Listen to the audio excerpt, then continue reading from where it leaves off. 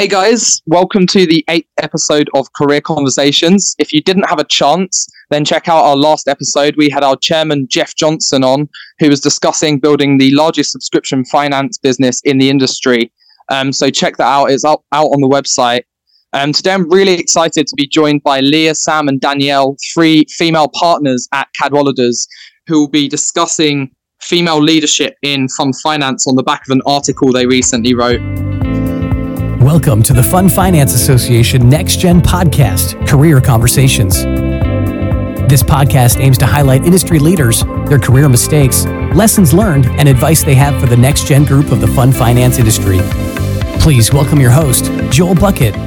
Hey guys, thanks so much for joining us today. It's a pleasure to have you on the podcast. Obviously, you guys wrote a fantastic article at the start of the year with female leaders across the fund finance industry sharing their keys to success throughout their careers. And I'd highly recommend listeners give that a read. We're going to share it alongside the podcast, so definitely check that out. Something that stood out to me was that all of these sort of tips that female leaders gave relate to self-belief and being visible or feeling visible, which isn't typically the advice that I'm used to as sort of an aspiring male professional in the industry. Whenever I have sort of mentorship sessions or indeed things that I've discussed with other male podcast leaders for career conversations, how important do you feel it is that female leaders speak up like you have done and share their experiences, given the female perspective and experience clearly varies so much compared to that of male colleagues? Thanks, Joel. You know, there are so few female leaders in our space. It's an industry where we have a lot of women in this space, but in terms of the leadership ranks, there really are not that many women leaders. And once you're in that role, I think that it's really important to be vocal and to learn about other people's experiences, because as one of few, you can kind of question why you're there. Do you belong there? And people talk about having imposter syndrome. And so if you can be vocal and start a conversation, people will find that there are really similar experiences and common trends in their experience. Yeah, I think what's really interesting and telling for me, Joel, is that this doesn't come up in the conversations that you have regularly, particularly with male leaders. And I think that's sort of precisely the point, is that I think women can often feel a lot less comfortable about being vocal about their successes. And that's why it's important that we talk about this, because I think it comes, or I'm generalizing a little bit, obviously, but much more naturally for men to be very loud about their successes than it is for women necessarily. But it is so important for career progression that you are visible and that you take every opportunity to stand out. Now, I don't mean that in a way that makes you feel uncomfortable. And, you know, Leah talks about imposter syndrome. And I think what's really important for anyone in career progression is not to feel like you have to pretend to be someone else or, you know, be more aggressive necessarily to get your point across. You have to be really comfortable in your own style, especially your own negotiating style. And I think one of the things I, really love about our industry, the fund finance industry, is that our clients want us to be collaborative. They want us to be problem solving. You know, we've described our products as relationship products forever, but that really is the case. You know, we're helping our clients to build relationships, and we've got to build those relationships alongside them. And I think, that takes a lot of time and it takes a lot of dedication. And I think, especially for working mums or even working dads who are, very heavily involved in childcare, that can be really, really daunting. So as well as being loud about our successes, I think it's also really important for us to share our experiences of our challenges and where we think we're failing. On paper, I'm a partner at a great law firm. I'm mum to 2 kids, so I've pretty much raised on my own for the last 10 years.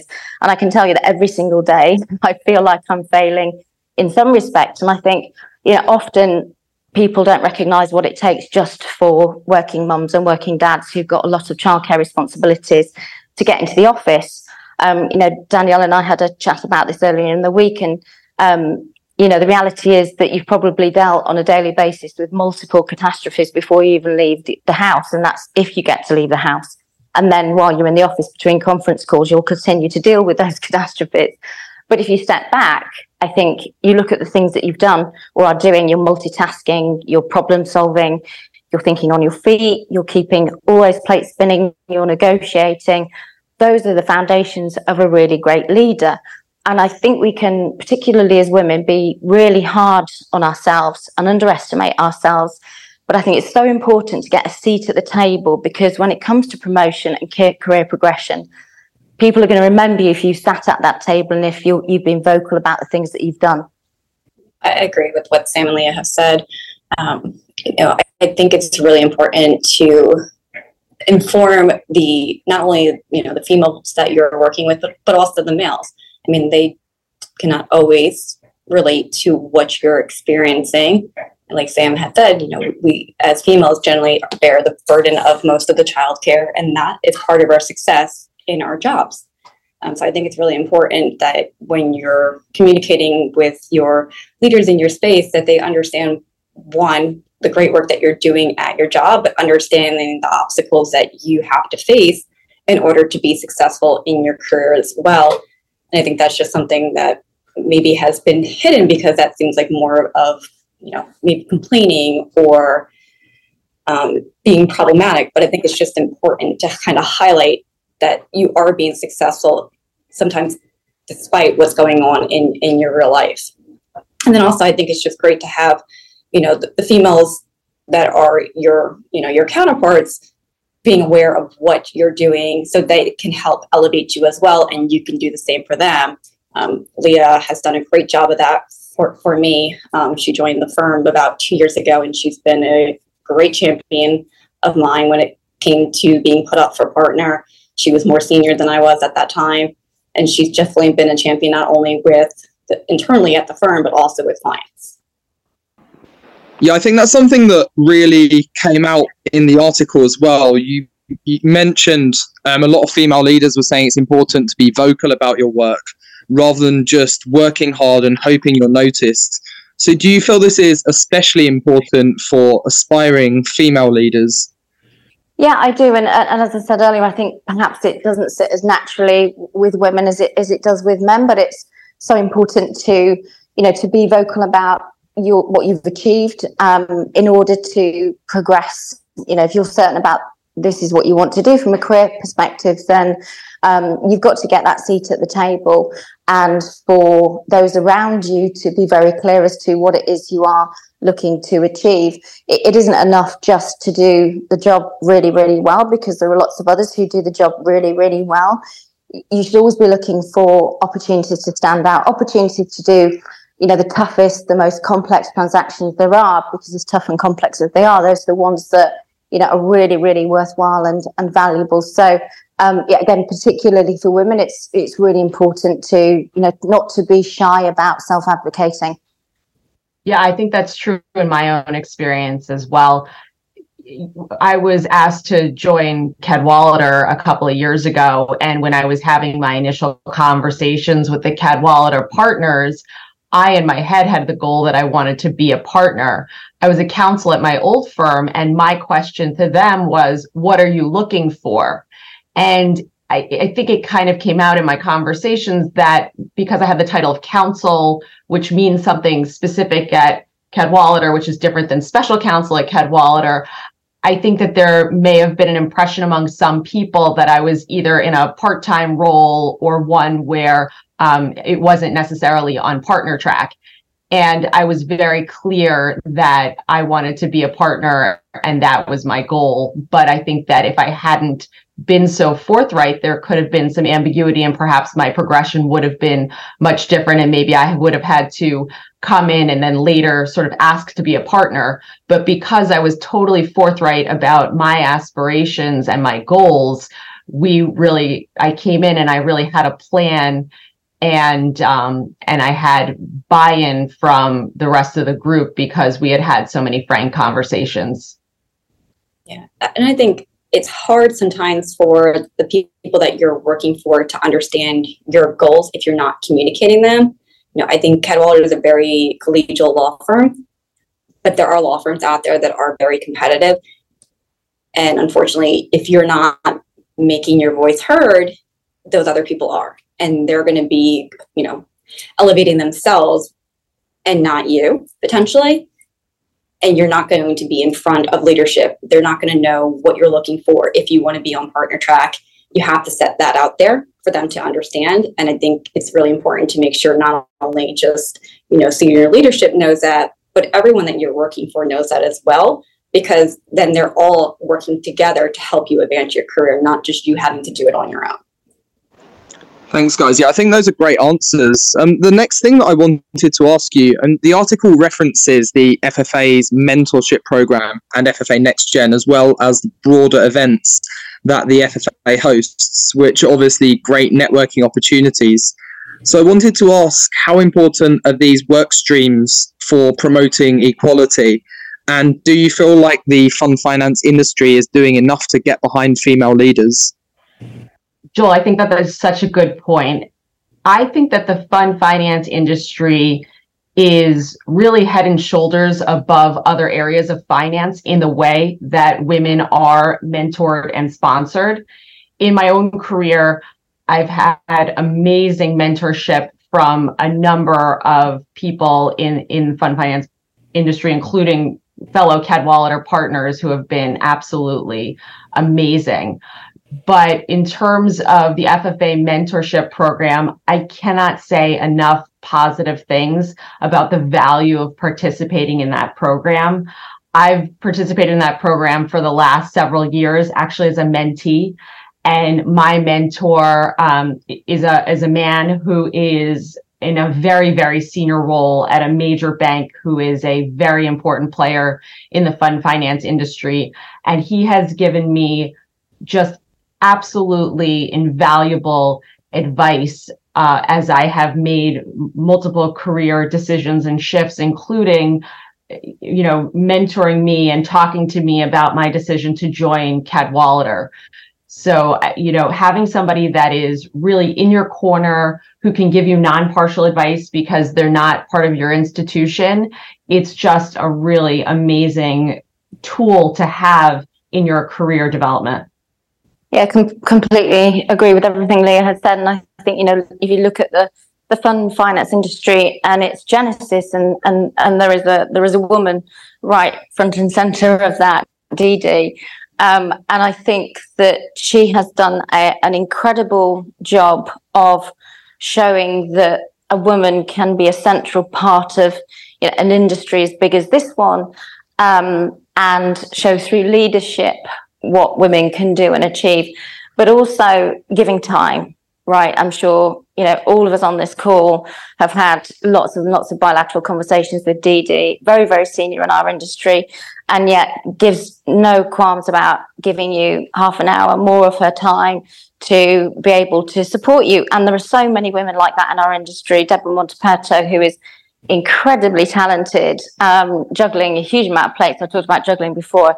She juggles far too many plates, far more than I do, but manages to do so and also, help others, including myself. And, again, it comes back to, being very proud to be part of such a collaborative and female friendly and supportive industry. I think you don't have to come to any of our conferences and see how many women there are there compared with other industry conferences. Actually, I would say how inclusive we are and what a good job we've done in terms of bringing through, younger female generation and showing female leadership from the top. Yeah, I think we are in a very special industry where, we have many, many organizations that we can be part of, FFA being one of them, especially Women in Fund Finance being part of FFA. Even if we're not in an official mentor role in those organizations, there are so many opportunities to make someone your unofficial mentor and to build those relationships. It's just extremely important. And I don't think most other industries have such a collegiate organization like we do. I just wanted to add, echoing Sam's, statement about Dee Dee Sklar, that I think that Dee Dee is the ultimate role model of, female mentorship and leadership and collaboration. anyone that meets her knows that she is the ultimate connector of people. If you say you are interested in something or working on something, she knows a bunch of people who she's more than happy to connect you with, who can be helpful with that. I think she can, in making those connections, she's also an amazing connector of women. There's always a committee to work on something. We do events where we can talk about important subjects in the Wit and Wisdom series that we do for women in fund finance, where we can have a small environment and talk about things about career progression and other sort of important topics in an intimate setting. There is a real drive for collaboration. Right now, Danyeale and I are planning an event that's going to be in Charlotte, and we are working with about 6 other women that are our clients and our peers in the industry. And it's just a big group of us working together, rowing in the same direction to get this done. And then I think that there's also this space in some of the things that we do with women in fund finance, in that there's a mentorship to one another, but there's also a creation of opportunity to, how should I say this, sort of play in male environments sometimes, that women that are familiar with certain forums can kind of mentor and impart that on other women. And I think a great example of that is the golf event that we did a couple of last month. And Kristen Castellanos, who is a golfer, came up with the idea that we should do a golf event for women, get more women out on the golf course, get more women comfortable with being on the golf course. And she, by example, set up an event, put us all in an environment where we felt comfortable, and we all actually learned and went out on the golf course. And I think that is the ultimate mentorship you can have, is to really bring people up with you, make them feel comfortable in a new environment where business gets done. And I just think that the mentorship and the different shapes that it takes in our industry are just extraordinary. No, thanks. Those are great points. And another point that you raised in the article was the importance of networking, which obviously can be quite daunting for more introverted people.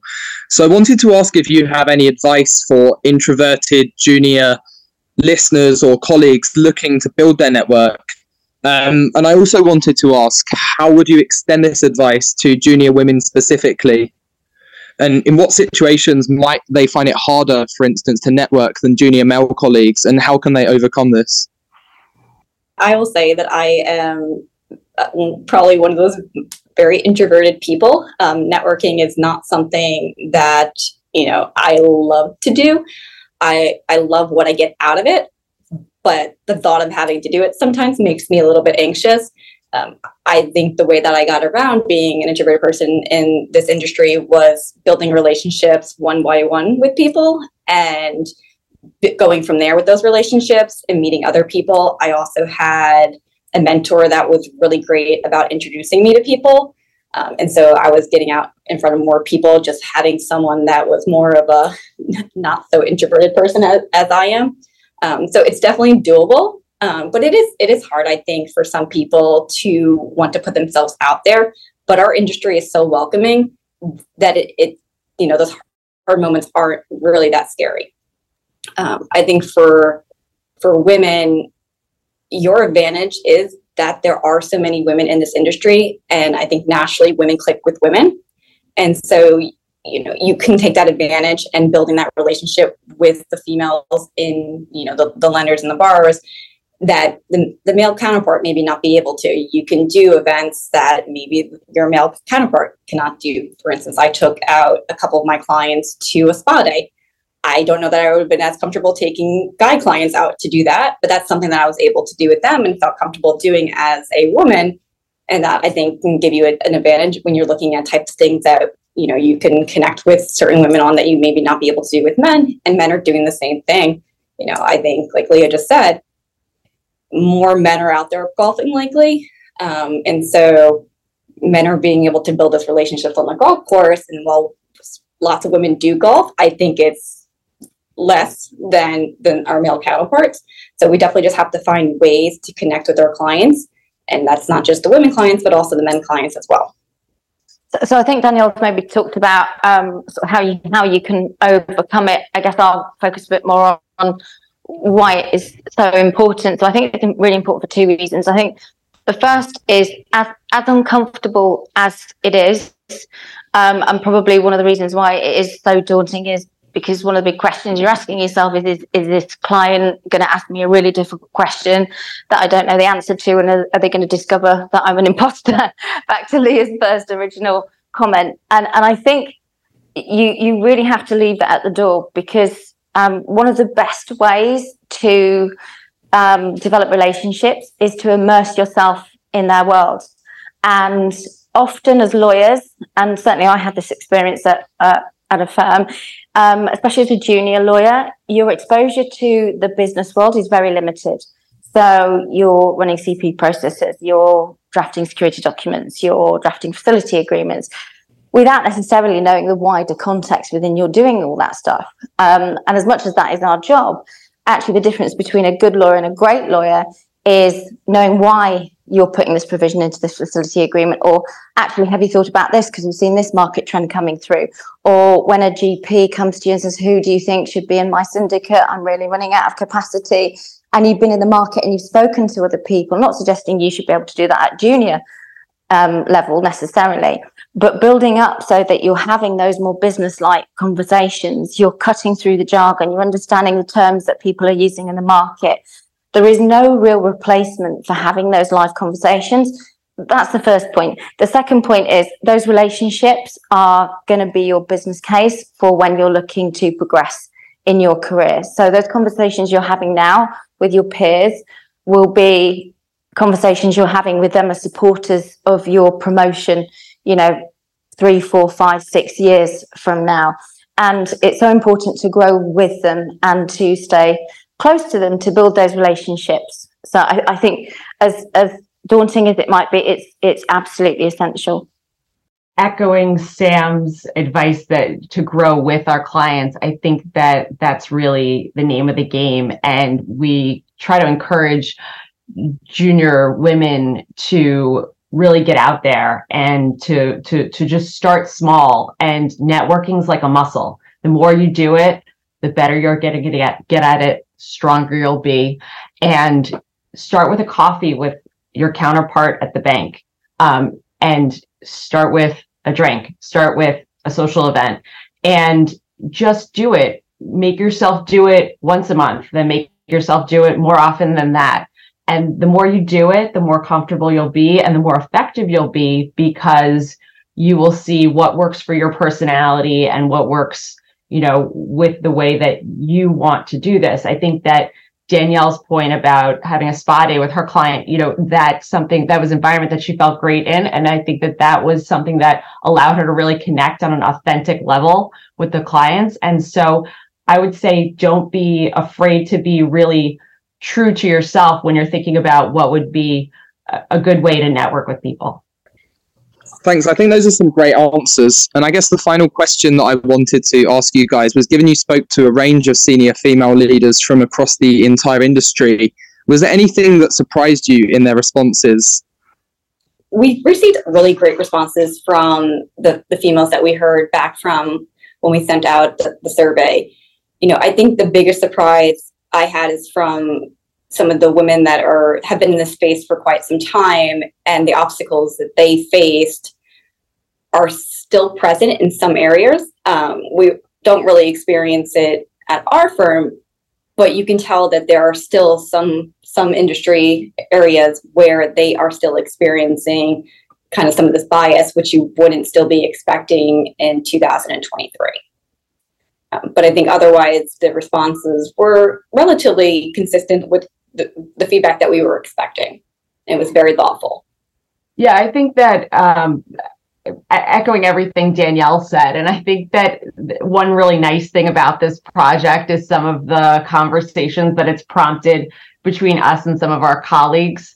When we compiled the article, we circulated it to all of our colleagues to read, which is what we always do with a feature article for Fun Finance Friday.